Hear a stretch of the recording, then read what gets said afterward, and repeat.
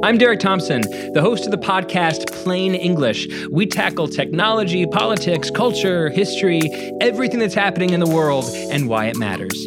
New episodes of Plain English drop every Tuesday and Friday on Spotify or wherever you get your podcasts.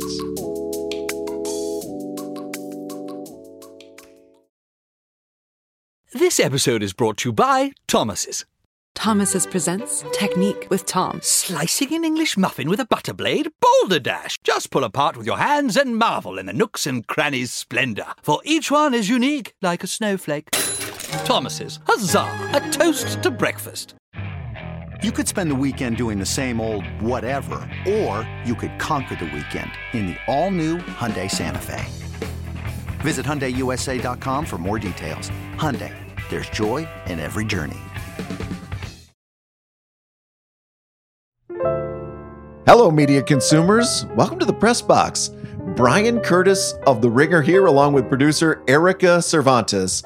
In LA this week, Kevin Van Valkenburg is being a sports writer. He's covering golf, asking questions to Tiger Woods, even putting Los Angeles datelines on his stories. But the sports writer in this case is also a very interesting story himself. This month, Van Valkenburg announced a job change on Twitter. He is leaving ESPN, where for a decade he was part of a magazine feature writing crew that included Wright Thompson and Seth Wickersham, for the golf podcast network and media company No Laying Up. Now, if you're not a golf person, the No Laying Up podcasts are hosted by a bunch of very funny and talented guys. They tweak the golf establishment. They have built a giant audience that includes the golfers themselves. But when I met Kevin at a hotel near Riviera Country Club, the first question I had for him was, why? Why was this the time to leave a sports writing gig that was something close to his dream job? KVV and I talked about that and trying to write great features versus great columns. We also talked about the big stories he's covering right now. Year 2 of LIV Golf, that Netflix golf series that came out this month, and covering Tiger Woods in a period where he may be even more interesting than he was when he was winning every major. Sports writer, please step up to the podium. It's your turn to be grilled. Here's Kevin Van Valkenburg. All right, Kevin, you've got a new sports writing job. You left ESPN, where you worked for a decade and change, for No Laying Up. Why'd you leave? I left because I really wanted to write about golf and do something kind of different with my career. And I had these friends who'd had this media startup for a number of years. That's really not a startup anymore. It's kind of a major force in golf media journalism, I guess, if you could call it like a journalism analyst hybrid. And they had sort of said to me, after I'd probably done a bunch of, 100 podcasts for free for them, like, why don't we do this and pay you to do it? And so in February, I told ESPN, I think I'm actually going to do this for my job now. And, it's been great. And thank you for everything. But this is kind of the next chapter for me. For listeners who are not golf people, No Laying Up starts as a Twitter account in 2013. Correct. Quickly becomes a website and a podcast, and as you say, a full-blown media company. Why was it so popular? I think that it was friends talking about golf in a way that felt really relatable, that felt young but smart, not sort of, stupid. And I think that what a lot of media is now, and I think that like The Ringer's a good example of this, is like a lot of people just want to like have their friends talking about sports. It's kind of what was the appeal of Twitter before it became like this hell site, was that you could feel all the time like you were cracking jokes and being serious one second and silly and dumb the next. And that's kind of, I think, what No Laying Up is sort of appealing to golf fans, is like they just want to feel like you're hanging out with people whose takes that you enjoy. And every one of us hopefully has a little bit of different strengths and different experience with stuff. And it's become the most downloaded golf podcast in sports, and really like a top 10 sports podcast, which is kind of wild for, something that started from like friends at University of Miami, Ohio, and now is like hiring away people from ESPN. People were interested in golf or wanted to get interested in golf, but they just wanted a different kind of entry point to the sport. Yeah, golf in general, right, is pretty, crotchety and stiff.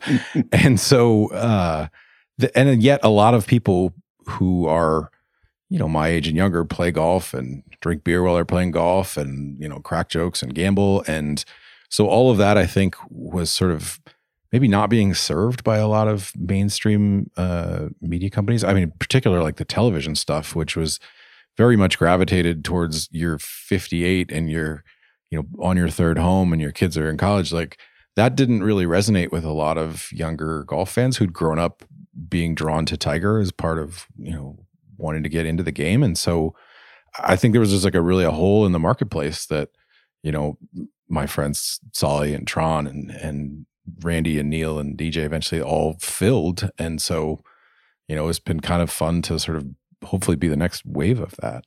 And a big moment for them is golfers not only start listening to the podcast, they start coming onto the podcast and doing these really long interviews. And as somebody who was covering golf for ESPN, were you jealous of those interviews? Definitely a little bit. I mean, it was a real game changer when Rory McIlroy came on the podcast, because Rory had been listening. He had been sort of feeling like, a lot of the interviews that I give, I feel like some stuff is sort of taken out of context, or people might snip one sort of bit of it. And then, the podcast was sort of an opportunity to be like, all right, like it's going to be however long you want to stay, an hour, 90 minutes, 2 hours. And I don't just have to sort of, limit what I want to talk about. And Rory's such a fascinating, interesting character. And Chris has become such a good interviewer that when Rory opened up, it sort of opened up a lot of doors. And suddenly Jordan Spieth wanted to come on. Justin Thomas had been friendly with Chris for a long time, and then he started to come on regularly. And then, they caught a sort of a fun wave in Max Homa, who, when he was sort of a nobody, came on the podcast and was hilarious. And now Max is like a top 10 player in the world and comes on every time he wins. And it's like, yeah, this is kind of the place where you go to get those sort of interviews that those guys aren't really giving mainstream media outlets anymore. You wrote in your first piece for Noah Laying Up that ESPN did not send you to the 2019 Masters, the Tiger won. Correct. And you also did not go to the 2021 PGA that Phil Mickelson won. Correct. So is part of this move not wanting to miss any more tournaments like that? Yeah, I started covering a little bit of golf for ESPN almost by accident. When I worked at ESPN, the magazine, I was one of the few people who was really interested in golf. And so I pitched a Rory McIlroy feature in 2015 when he was the best player in the world. And I was sort of fascinated by the idea of what does Rory want out of his life? Does he want to be Tiger? Because it seems like he doesn't. It seems like he sort of saw how that pursuit of what Tiger wanted kind of blew up his whole life. And Rory had won 2 majors in a row at that point in 2014. So going into the 2015 season, I was like, I'm going to follow him around pretty much everywhere. I'm going to go to all the majors. And ESPN, the magazine editors, were like, yeah, that sounds great. And so I went to 3 of them, and one of them happened to be the British Open, where a week before Rory blew out his ankle playing soccer. And so ESPN was like, you know what, just go anyway, even though he's not going to be there, and, see what reporting you can do, whatever. And while I was there, I sort of said to one of the editors, I kind of would like to write some columns. Would you be open to a Phil Mickelson column or a Tiger Woods column? And they were like, well, yeah, let's see. And they really kind of resonated with readers. And so the editor the following year was like, why don't you just keep coming to majors? And so for 3 years, I went to all the majors and the Ryder Cup and wrote lots of stuff. And then, some things kind of changed at ESPN, and we were just sort of reorganizing. And to be honest, I was probably more valuable to ESPN as a football writer because the appetite for football is just bottomless. And so I didn't get to go to that Masters where Tiger won. And I felt like a gut punch. I was like, oh man, I put in all that sort of work and time, and this was the reward, and I missed it. And so I tried to sort of think, well, I'll keep writing about football. I was part of our investigative sort of team for a while, and And then I missed the Phil one, and I was kind of, stung a little bit about that too, in the sense of like, man, like these are two like generational things that are coming by. I was kind of joking, like it's like Halley's Comet going by. If you miss it once, you're probably not going to get to see it again in your lifetime. And so when Rory looked like he was going to win the British Open at St. Andrews and I wasn't there, I think that was kind of the moment where I was like, I don't think I want to miss any more of these. Like, this really means a lot to me. And that's like kind of earnest and dorky, but I really like writing about golf. And so I think I really want to explore this because I just don't want to pass up that chance anymore. It's interesting hearing you talk about it because you start out wanting to do a magazine piece about this. Mm-hmm. And then you sort of work your way into a job where you're basically filing newspaper style dispatches at the end of every round of a major. Yes. Which were really good. Those are some of my favorite things to read from you. Sort of a backwards arc of a career, right? Yeah, but you're pressing back towards something. Would it be even better if I'm at this major and I just watch stuff and talk to people and follow people on the course and give you an immediate dispatch in what I see? I think in some ways, I loved being a magazine writer. I loved being a feature writer. That was kind of my dream when I was 19, 20 years old in college at the University of Montana, and like wanting to be Rick Riley or Steve Rushin or, Scott Price or Jeff McGregor or people like that, who I was just like, wow, this is really my calling. And then the way to sort of get to do that was to go work at a newspaper for 10 years and to hope you got really lucky. And I did that. And then I had to kind of relearn like really how to write features when I got to ESPN, and I loved that. But in a lot of ways, like it skipped a little bit of the step of like, there's a lot of people who took the arc that I did in sort of their careers, and this isn't available to anyone anymore, where they became like a columnist. And I sort of had a little bit of snippet of that, and I liked it, and it was pretty good at it, like writing about the Ravens for the Sun. But like a lot of people sort of my age sort of ran up against the ceiling of like, there's no spot for you. And there's no like way for you to be a columnist because we already have columnists who've been here and we're not hiring more columnists.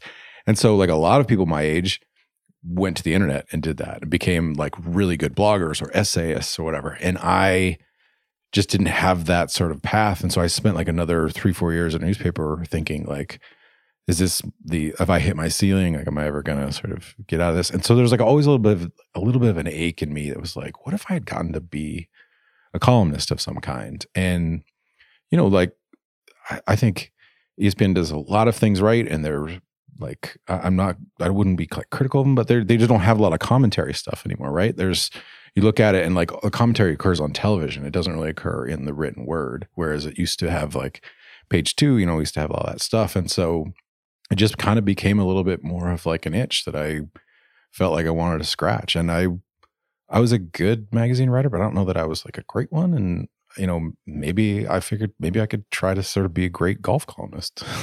There are two beats in sports right now that are covering massive upheaval. Mm-hmm. They are college football, yes, and golf, yes. So was part of this move not wanting to miss that upheaval? Yeah, I mean, the LIV stuff,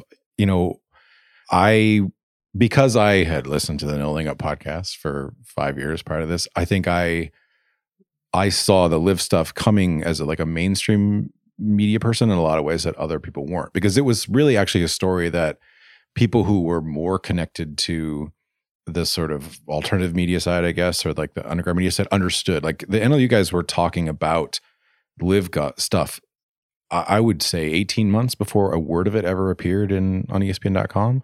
And that's just like a function of like, you're interacting with a lot of players, you're grasping that like you're only appealing to an audience of sickos, of golf nerds.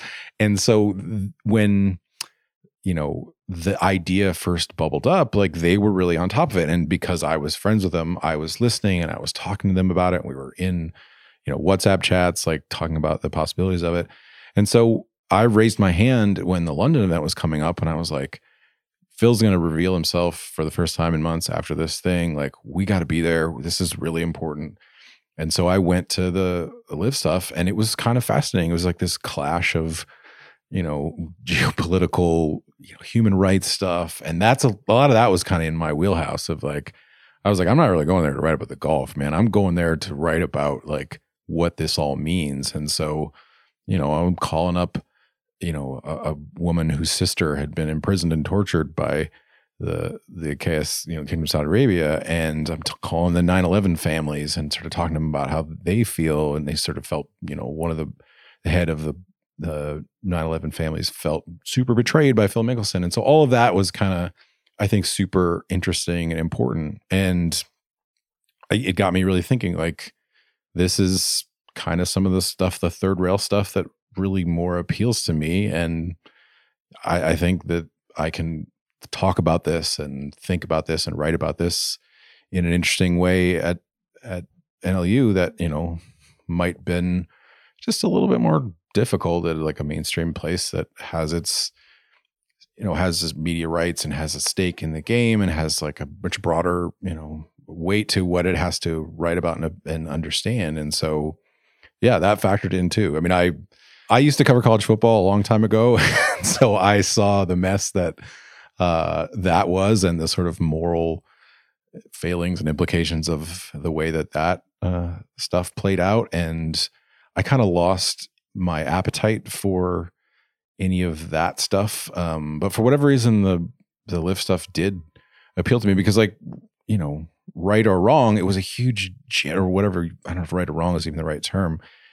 It was a huge generational event in golf. And so I don't think people really grasped how close it probably was to ripping apart an enormous, like, an American institution in the PGA Tour. If Tiger had said, yeah, I'm going to do this, I think the dominoes could have fallen pretty quickly. And, this thing that had been since, the 60s had been an important part of like our Sunday afternoons in, golf would have looked very, very different. And, it, in some ways, like Tiger saved golf in a lot of different ways. And he might have saved like the PGA Tour just by saying like, nope, I stand firm in this, which then made Rory and JT and Jordan and Scotty Scheffler and all these people line up behind him and saying he's our guy. You could have gotten pieces about with the geopolitical component into ESPN, but it's easier to get them into no laying up. Yeah. I mean, look, there's no like no politics rule at ESPN. Like I think that's probably an unfair way of looking at it. But like, I wasn't a commentary person at ESPN. I was a feature writer. And it's always a little bit like of a blurred line of like, what kind of sort of objective versus subjective stuff make it into features. And, it's hard to, I think, feel like you're truly covering something in a way that you feel comfortable with if you feel like you have to walk right down an objective line of truth, right? And look, it's a hard job to be the person who runs ESPN or to be an editor at ESPN or to sort of oversee like the big picture of things. And like, it's one thing for Stephen A. Smith to take a stance on LIV golf that like is totally fine with ESPN, but for Kevin Van Valkenburg, just some feature writer, like it's a whole different kind of thing. And what does he know? Yeah. And you could make a very good case that like, that is not your job. Shut up. Like go there and write about scene and write about, and so, I wrestled with some of that of like, hey, maybe I'm not the right person to like write about the objective truths of LIV. Maybe I need to sort of look at it from a little bit more of a subjective but fair way. And I think that, the way that NLU covered it to me was kind of in line with how I felt morally about it. And so that made it also like an easy decision. Your title at No Laying Up is editorial director, which is straight out of the age of magazines. What are you going to write besides these columns we're talking about? Yeah, I think, a little bit of everything. I want to, DJ Piehowski, who is the creative director. I know these magazine names or titles are really appealing to an old school journalist like yourself. He and I really want to do just a bunch of different kinds of storytelling. And so there'll be like traditional features that, that are for read like a magazine type feature. and hopefully are edited and have art like that. There will also be, I think, like narrative podcasts in the future. Like I think we've seen kind of the movement towards that, and haven't seen a lot of it in golf. And I think one of the best things about working for a small company is like, if you come up with an idea, for the most part, you just have to get like one or two people to say yes. You don't have to have a bunch of meetings and then have another bunch of meetings and have a larger discussion. And like the stakes are lower. And so you can be a little bit, take a little bit more of a risk. And it doesn't have to be perfect. That's what's kind of fun about working for a small company, is there's kind of a fun in the imperfection of things, right? There's a show that Knowing Up has done called Strapped, where Randy and Neil go out and try to play 3 rounds of golf and stay somewhere for $500. And it's really like a travel show. It's not really like a golf show. It's just them going out and acting in the community. And it's better than like anything that's on Golf Channel. It's better than any golf show you could find on Netflix. But it's just kind of like handheld camera and, music that we can afford to clear the rights to, and people, none of it being scripted, all of it being sort of just stumbling through the world. And it has heart, and it's unbelievably good. And that to me, like, is the essence of like what Knowing Up is about. Like, yeah, we're also really good at talking about the professional game and the amateur game. And also, but it's really just like talking about like going with a buddy on a golf trip and meeting interesting, goofy people, and not being pretentious about it, being sort of big-hearted and open and welcoming. And man, that's just fun. That's like a whole different paradigm of like, you could never do a show like it at ESPN, because it would be like, whoa, is there any names involved? Is like Rory involved? Can we get like, why would we interview some guy from Reno who has like tattoos, and who is that appealing to? Well, it's appealing to like golf sickos. Like, and so I think there are executives at big media companies who it's their job to appeal to as many people as possible, right? That's a hard job, and I couldn't do it. But if you're like at a much smaller company and your audience is naturally smaller, but they're really passionate about it, man, you can appeal to those people too. And those people can feel good about the content. And I sort of gotten past this idea of like, I want to be read by as many people as possible. It's like, no, I want to be read by people who actually really like the content and really feel connected to it. And maybe they know a little bit about me. I'm not just like some faceless name that they click on. Like, it's like, oh yeah, I've seen Kevin on podcasts. I've seen him in videos. I actually feel invested in his takes, and I'm going to tell him he's an idiot, and we might argue about it, but at least like there's a back and forth, and it's not just like another face that I don't recognize or know. This episode is brought to you by Hotels.com. I was traveling internationally last year. I was in Mallorca. I didn't know the island well. I said, let me head to the north, head towards the water. Let me go on Hotels.com and see what they have available. Something preferably on the beach, maybe even a gym. Not only did I get those things, there was a kids session with exercise, gymnastics in the water, pony rides, a train. It had everything, and I didn't even want any of those things. But at least I knew they were there, just in case I changed my mind. And now finding the perfect hotel has never been easier thanks to the Hotels.com app. Whether you're looking for a family-friendly, right, all-inclusive or a relaxing spa weekend, you can find exactly what you need and compare hotel prices, ratings, and amenities side by side. So start planning your next getaway and find your perfect somewhere in the Hotels.com app. This episode is brought to you by Thomas's. Thomas's presents Technique with Tom. Slicing an English muffin with a butter blade? Boulder Dash! Just pull apart with your hands and marvel in the nooks and crannies' splendor. For each one is unique, like a snowflake. Thomas's, huzzah! A toast to breakfast. This episode is brought to you by Jiffy Lube. Cars can be a big investment, so it's important to take care of them. I once got a car that I started out with 25,000 miles on. I got it to over 200,000 miles because I took care of it. You know how you take care of a car? You take care of the maintenance, the oil, the brakes, all that stuff. And if you don't, you can have a car just completely fall apart.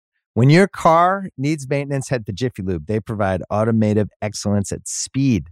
Get your oil change, brakes checked, tons of other multi-care services. It's all done by expertly trained technicians who actually care about taking care of you and your car. Jiffy Lube, car more. To find coupons and start an instant online estimate, visit jiffylube.com. Do you think golfers will regard you differently now that you work for No Laying Up?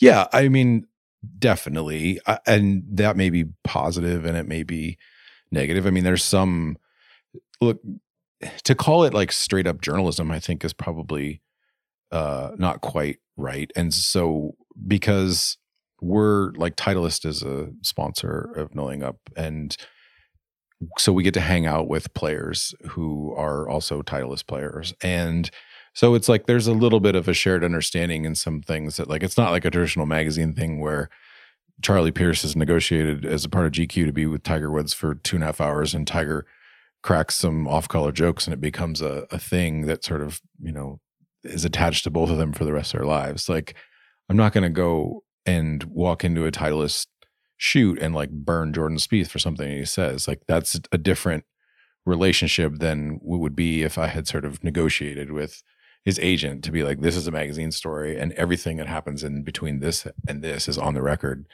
And so I like, it'll be a little bit of a change for me in that sense, but I think I can still, you know, offer commentary on golf. And if people think it's like, well, it's biased, you don't ever write about such and such player because like he's a partner. Yeah, you're welcome to say that. And hopefully I'll, you know, be objective enough that, you know, you can decide for yourself. But like when No Laying Up was sponsored by Callaway, they were as hard on Phil Mickelson as anybody, if not harder. And, you know, Phil, no one from Callaway ever said to those guys, hey, knock it off. Like, that's our sort of person. And I think that like companies that are interested in sponsoring or being connected with, you know, alternative media stuff like this, they have a pretty good understanding of like what they're buying or investing in is like your authenticity, not like your silence. You know, they want you to just be associated with their brand because they feel like the people who are interested in, you know, watching No Laying Up, like they're going to naturally gravitate towards Titleist because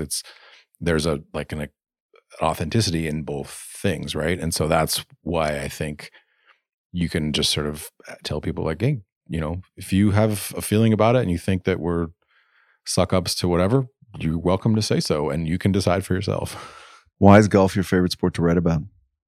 It's a lot of, I think, my parents played golf like most of my childhood, and they always told me like, you should, you know, pick up golf. You should pick up golf. Your knees are going to go bad sometime when you're older. You're not going to be able to play football and flag football and basketball and all these things. And I really rejected it. Like, whatever, you know, I'll play tennis even.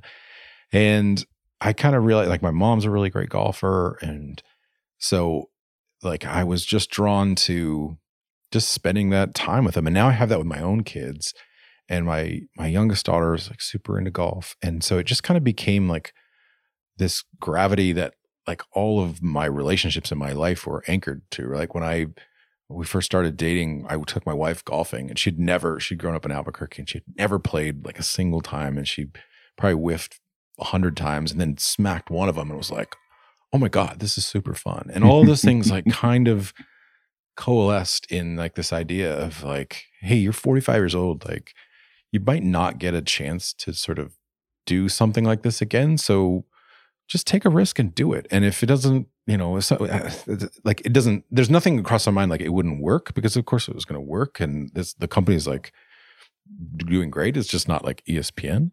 And so and I think like, I just thought, chase like the joy of it, and, you know, go to those majors and write about those moments that like make you feel something in your gut, you know? I mean, I think like the first time like you and I ever sort of interacted or connected was like when I wrote about Jordan Spieth dumping 2 in the water on 12. And I was like one of the few people who was there, like right on the scene. And because that's how I was sort of taught, like, you know, there's a lot of people who watch the stuff from up in the media center because it's just easier to sort of see what's everything going on. But I was like, I'm a feature writer. Like, I'm going to go and smell the cigar smoke in the air and feel like the tension of what's happening as like someone's throwing away the Masters.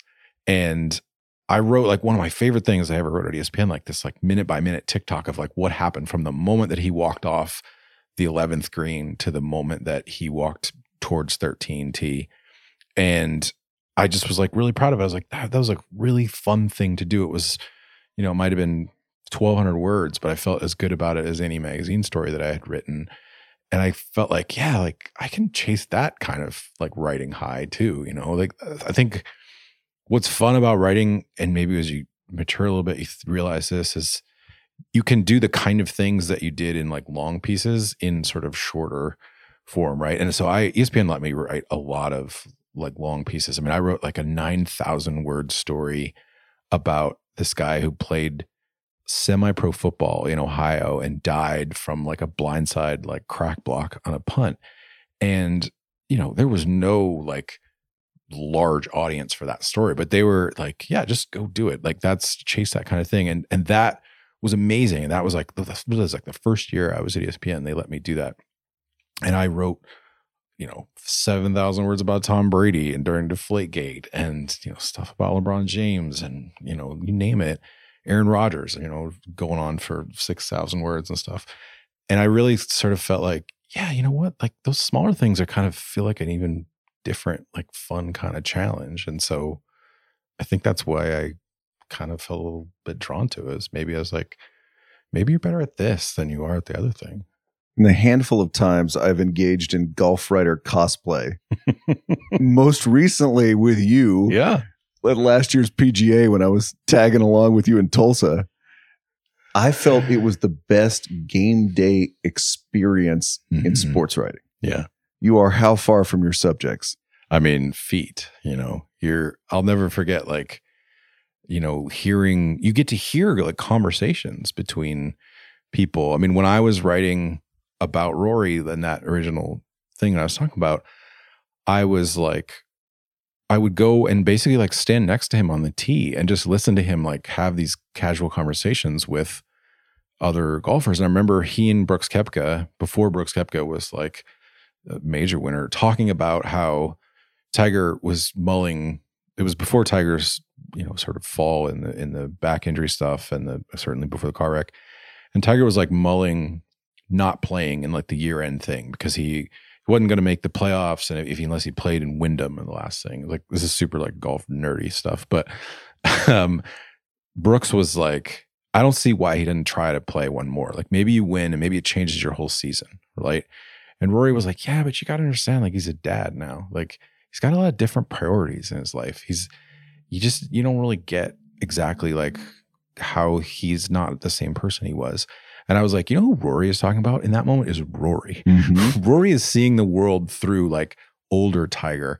And like, it's just like the three of us standing on the tee. Like, I mean, I don't think you got a lot of those moments between Tom Brady and Julian Edelman or, you know, Kevin Durant, and James Harden or whatever. And so that was what was cool to me, is that you got to sort of see those kind of insightful things. Even after Jordan, you know, dunked 2 in the water, you can't be inside the ropes at Augusta, but like, I was on the front of the rope line when he was like incensed, like arguing with a rules official about taking a drop on 13. And I was like, man, or 15. I was like, man, this is really cool. Like to get to see this so up close. And, you know, sometimes the golfers get annoyed that you're there, but for the most part, they just sort of accept it as part of the deal, part of the tapestry of it all. A few questions about your career. Yeah. Were you like me, since you just named an SI dream team, and that you grew up wanting to write for Sports Illustrated? Absolutely. And also like me, after you got a few good stories under your belt, did you realize that SI was not operating in its previous capacity and you went looking for a new Sports Illustrated to write for? So I interviewed at Sports Illustrated when I was still at the Sun, and it was just sort of like a casual, like, hey, come up and chat. And I couldn't sleep the night before. I mean, I was so like, this is the dream, like, you know, and they were like, it was very nice of them to like bring me in, because I'd written a lot of probably good newspaper feature ideas, but didn't really know how to write like a magazine story. And they were like, yeah, you know, pitch us some stuff. Like, you know, I begged the Baltimore Sun. I was like, can I please, like, and they were like, nope, like you can't, you're exclusive to us. And that kind of like broke my heart. And I sort of pouted for like 6 months. And I didn't, I loved ESPN the magazine, but just didn't know how to even like make like contacts or connections, or no one ever explained to me like, hey, instead of like sitting around and trying to be discovered, could you like maybe put yourself out there and like try to go for different jobs? And I remember like, Grantland was starting up, and my buddy Wright had been hired at Grantland to like be the whiskey columnist. And this is for the 5 people who don't know Wright Thompson. Yeah. And I was like, maybe like I'll get a call from, Bill, and I'll get to work at Grantland, and this will be like, and I was, and that when that didn't come, I was like kind of crushed. And when I finally, like my friend Chris got hired at ESPN magazine to be like their back page columnist, and he was like, you need to send Chad Millman, the editor at the time, an email, like tell him that you could write like great stuff for him and just see what happens. And so I was like, okay. And I did that. And Chad was like, yeah, come on up and like, come interview here. Why not? We're going to hire some new writers, and maybe, you can wow me. And so I just, they flew me up to Bristol, and I spent like 10 hours and like, talking to anybody and everybody. And I remember Wright saying, go up there and be the most confident version of yourself that you can possibly be, even if you're faking it. And I was like, okay. And so I just absolutely like, I remember Chad said, why should I hire you? And I was like, because there's nobody else who's going to do a better job for you. And in my head, it was screaming like, you're lying. You're totally bullshitting. Of course, there's like 20 other people who could get. And he was like, I love that. I love that, I always want to hire the people who say like, you're going to regret it if you don't hire me. And so like when I talk to journalism students now, I say like, find that whatever thing that you can. So this is like a long-winded way of saying like ESPN became my Sports Illustrated by the fact that like a bunch of my friends started sort of gravitate towards there. And then, SI just wasn't hiring at a time when ESPN was hiring. And then we felt like, yeah, you know what? Like SI went through a period where they wouldn't take chances on other people, like younger people. And so they missed out on like a whole generation of like really good writers because they were like only going to hire Ivy League kids, or they were only going to hire people who had already had magazine experience. And so all of us were like just determined to kick butt and be like, you missed out on like a lot of really good journalists. And so like a lot of my closest friends, like they would have given anything to work at Sports Illustrated, but Sports Illustrated just wasn't going to give them a chance. So we made ESPN the magazine into like our version of that, and felt like we were, better than them for a long stretch. And I don't know if that was true, but we told ourselves we were, and we wrote some really great stuff, and we, toasted every night to like, look at, we kicked butt on another story like that. And it was, that's when I think back about like the days at ESPN that will be super meaningful to me. That was the stretch of like, felt like we were kings of the world, and we had gotten the sort of magazine life that we always wanted. What did ESPN offer to a newspaper guy? They offered, I mean, are you talking about like salary? No, I'm talking everything. I'm talking plane tickets. Yeah. I mean, I the chance to get to, I mean, they hired me, and literally the first story, they were like, okay, go profile LeBron James. And I was like, are you serious? And they were like, yeah, like, let's see if you can do it. And I was joking actually with Lee Jenkins about this recently, because he sent me a nice note about going to NLU. He and I were both like chasing the LeBron James story at the same time. And it was like LeBron hadn't really given a significant interview since he went to Miami. That was the year. And we were doing like this big 1 day, 1 game issue. And the LeBron piece was going to be sort of like the centerpiece of this. And I had sort of talked to like LeBron's PR guy, who was like also like Arnold Schwarzenegger's PR guy at the time. And I was like, hey, here's my idea. Here's why, like, I think LeBron should sort of, talk to me. I think that, him coming back to Miami and wanting to play with his friends is like a larger extension of who he was as a kid, where he didn't have like this grounding of like a stable parent home. But every time he went to a basketball game, and every time he like was this distributor and passed to all these people, that was a way for him to feel love and connection with other people. And I think that he kind of wanted that with Wade and with Bosch. And what do you think about like talking about that? And the person was like, yeah, that's like a really kind of spot on, like to how he feels and functions. Like, can you just wait until the end of the regular season and he'll sit down and talk with you? And I was like, I can't. Like, I've literally just been hired and my deadline is in like 3 weeks. Like, is there any way he'll do this before the regular season ends? They're like, no. And so Lee got that interview at the end of the year and then became like the LeBron whisperer. I was teasing Lee. I was like, because Lee's son is like a No Laying Up fan. And so he was kind of saying, oh, we're so happy. You know, I was telling my son about how you and I used to chase the same stories. And I was like, you make sure and tell your son that you landed the story and I had to do like a write around. And then I learned to be like a write around guy, whereas you like crushed all these amazing stories that, you became the dude. And so it was a fun kind of look back on memory lane. We call those sliding doors moments at the Ringer. I mean, there is some value in like learning to be a write around person because so many of like, the biggest athletes just, they don't want to, give you the time of day anymore. It's not like ESPN or Sports Illustrated or whoever doesn't carry quite the same weight of like, of course I'll do it. Like whether you're going to write favorably about me or not, because like it's Sports Illustrated, it's ESPN. And, so a lot of them are just like, yeah, I don't think so. And you have to figure out other ways to sort of frame the story or talk to people around them. And which is like what made, when I was planning to kind of do that with Aaron Rodgers. And then all of a sudden he's like, no, I'll talk to you. And like, we spend 30 minutes on like the eve of the playoffs, like talking about cancel culture. And so sometimes you get lucky, sometimes you're like, you have an idea of what the story might be. And then someone alters it at the last minute and becomes that much better. You mentioned your previous career as an NFL writer. Yeah. Did you burn out on covering the NFL? Probably a little bit. I mean, I had written about the Ravens for 5+ years when I was at the Sun, and then basically spent the entirety of my time at ESPN doing some NFL stories like every single year. There was never a year that I didn't write like some sort of significant football piece. And, I love talking about football with my buddy Seth Wickersham because he's so smart about different ways to understand it and see it. And so I couldn't have done that job without him because we would sort of always talk about, what's the actual story about, not just like the story that, the NFL is trying to sell you here, but like kind of the darker element of it, or, what's the tension in Kirk Cousins as a story, or, the third LeBron, this would be the third Tom Brady story of like him spending, his 4-game suspension at the University of Michigan in sort of exile and going back to the place that rejected him.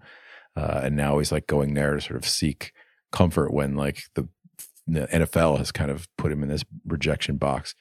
And that was awesome. I loved that. And that will be like, valuable to me forever. But there's a lot of NFL stories that you feel start to sort of play some of the same notes. And, just like, you feel like, what do I still have things to say about the NFL? Like I'll probably feel like, yes, like 8 months from now, but like in this moment, I'm like, I have a lot of things to say about golf and just how I feel about the game. I've kind of said all the things that I want to say for this moment about the NFL. And I've just like a little bit of time to recharge that. You told me before we started that during the Super Bowl, you and your new colleagues were recording a podcast about the Waste Management Open. Yes, correct. It is called the WM now. They won't even let you call it the Waste Management. Yeah. It was a little bit surreal to, I think I went to 4 or 5 Super Bowls.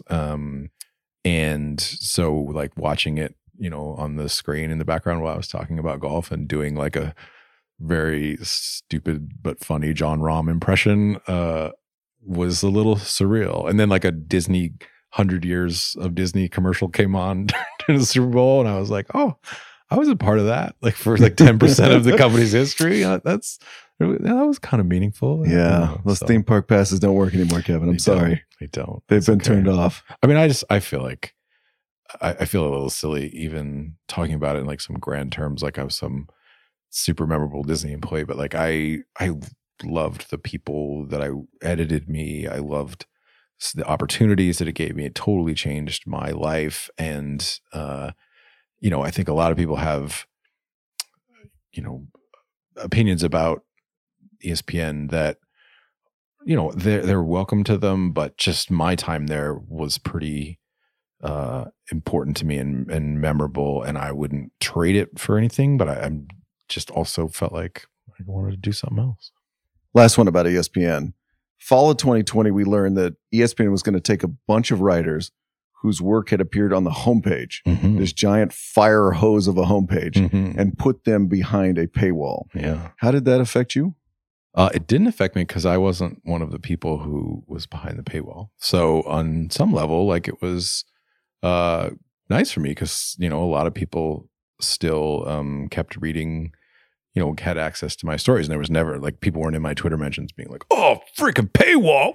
I'm not going to do. But I mean, look, ESPN was trying to sort of find ways to steer people towards ESPN Plus, right? And if you can put a Wright Thompson story or a Seth Wickersham story behind paywall, or Don Van Natta or Mina Kimes, or however many other people who are freaking great, why not try it? Why not say, like, this is super valuable and we think that you'll benefit from it by, signing up for ESPN Plus, and you'll still get access to this stuff. And, if I was a person who didn't pay for ESPN Plus and had always kind of gotten that content for free, I would have been understandably annoyed. But, like, I also really, I'm a subscriber to the New York Times and to the Washington Post, and I happily pay for that. And I pay for New York Magazine and The Atlantic. And so I really understand, like, the value in putting up some money to sort of have some skin in the game. Like, I feel like what they do has value. And so just the idea of, like, you get it for free and there's no, like, relationship there. You can tell me, like, oh, it'll just keep you coming back and eventually you'll be like a ESPN subscriber. But, like, if you really love Wright Thompson stories, like, what, that's not worth like $2 a month to you in your larger ESPN package? Like, for sure it is.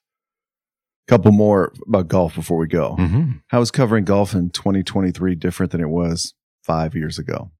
Well, I think you have to be super cognizant of the fact that things can change, like, very quickly. Like, especially last year when, Cam Smith wins the Open Championship, and then, like, 3 weeks later he's gone and he's playing for, he's going off to LIV. And, Phil Mickelson is sort of, gone from being like this beloved everyman figure to, like, an internet troll and, like, sort of trying to mess with people. And so there's always, like, there's a lot of sort of moving parts that maybe weren't there in this game that was thought of as, like, sort of gentlemanly and whatever. And that's kind of fun, right? Because it's golf got a lot of aspects brought into it that other sports had for a while, where people would, like, talk shit to each other on social media and, like, lie to each other, backstab each other. And so there's, like, an element. Sue each other. Sue each other. And there was this element of drama that maybe wasn't there. And I think in 2015, Jordan Spieth is 21 and Rory McIlroy is 24. And, now they're, like, both fathers, and, Justin Thomas just got married, and you're seeing kind of guys who were, I think they would even describe themselves as, like, punk kids who were just, like, firing at every pin, like, start to kind of grasp a little bit of, like, oh, maturity in some things. And I relate to, like, a lot of things about Tiger now that I couldn't when I was 30. Like, I see some aspects of my own life in his life of, like, being a divorced dad and trying to sort of, like, be a good father and trying to kind of, realize that your body doesn't work quite the way it used to. And those things are fun, I think, to me to write about, more so than, like, athletic dominance, because, like, everybody gets old and everybody has to sort of figure out what that means to their own life, whether it's as a parent or a writer or, an athlete and a politician, a teacher, administrator, whatever. And so that story is kind of universal to me, whereas, like, there's only, like, so many people who you can only kind of admire greatness, but we all experience, like, the other stuff. And so when I look at Tiger, I think, like, I kind of love watching. I mean, I've said this a lot in a lot of different forums, but I kind of loved the Michael Jordan Wizards years because it sort of showed like, yeah, I don't really care about the vanity of how it looks to you. It still matters to me. I want to do this until I can't fucking do it anymore. And that's kind of awesome to me. Like that's what I love about Tigers. I know those people like, oh, at the PGA, I wrote like a column that I really been thinking about for the better part of like 6 months about like, it's okay if you look at Tiger and you're sort of embarrassed. Like, oh man, I feel so bad for him. Like he looks awful. It's also okay if you look at him and you sort of feel inspired and you're like, man, that's awesome. Because there's also like, there's a third category of people who just don't care either way. They just want to be around him to be reminded of like what this sort of like magnetic gravitational athlete was or whatever snippet of it is. And so it's like my kids didn't see any of Tiger's prime. And yet like my 10-year-old is like obsessed with like reading Tiger Woods' like instructional book. And she wants to hear like all about it. She'll watch the entirety of the final round of the 2008 US Open against Rocco Mediate and wants to like ask questions about like, why did his knee hurt so much? And why did he keep, falling down after shots? And, he's just one of those athletes who you can't sort of feel like, disconnected to. And for me, like, Rory is a person who I think we have a lot of similar like worldviews. And so to me, like I want to sort of, see more about his life because he's coming into that age now where he's a parent and he's figuring out like, God, I didn't get everything that I wanted out of my golfing career. And what does that mean? And that's fascinating to me too. So all of those kind of things are sort of like at a little bit of a sweet spot for me in my time and age and the way that I think about the world. And I'm sure there'll be like a, 18-year-old kid right now who is going to win 7 majors or something is going to be like the next hot thing. And that'll be exciting too when it comes along, but it'll be different for me, to sort of how I'm going to approach that at 50. You got a fascinating answer out of Tiger today here in LA. He said essentially, I'm not going to be an old man like Arnie and Jack going out to the Masters if I don't think I can win the Masters. Yeah. What'd you make of that? I think it just shows a little bit about how his DNA has always sort of been. Like he can't conceptualize that ceremonial aspect of his life until he is truly forced to. And that's a little bit what I sort of alluding to of like, hey, I'm going to do this until you tell me I'm not allowed through the gate anymore. And then if I have to just be the guy who like shows up at the champions dinner and does the ceremonial tee shot, I'll see if I still want to do that. But until there's a little bit of like, until that last bit of fuel is still in the tank, I'm not even going to fucking entertain that.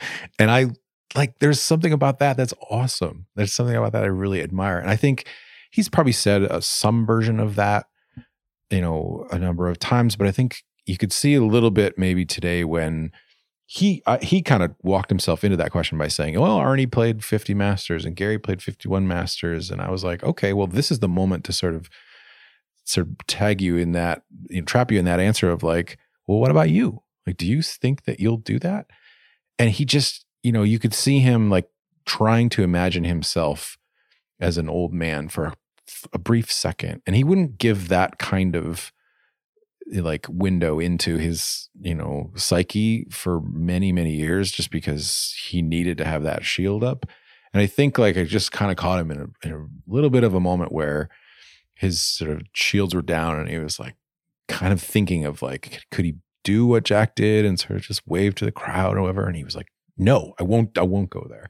And that was kind of cool. Like, I actually think that he will reach a point when, he's 60 and he's, hasn't made the cut in the Masters in a few years and whatever, probably more than that. And he's like, I actually feel okay at this point, like being someone else.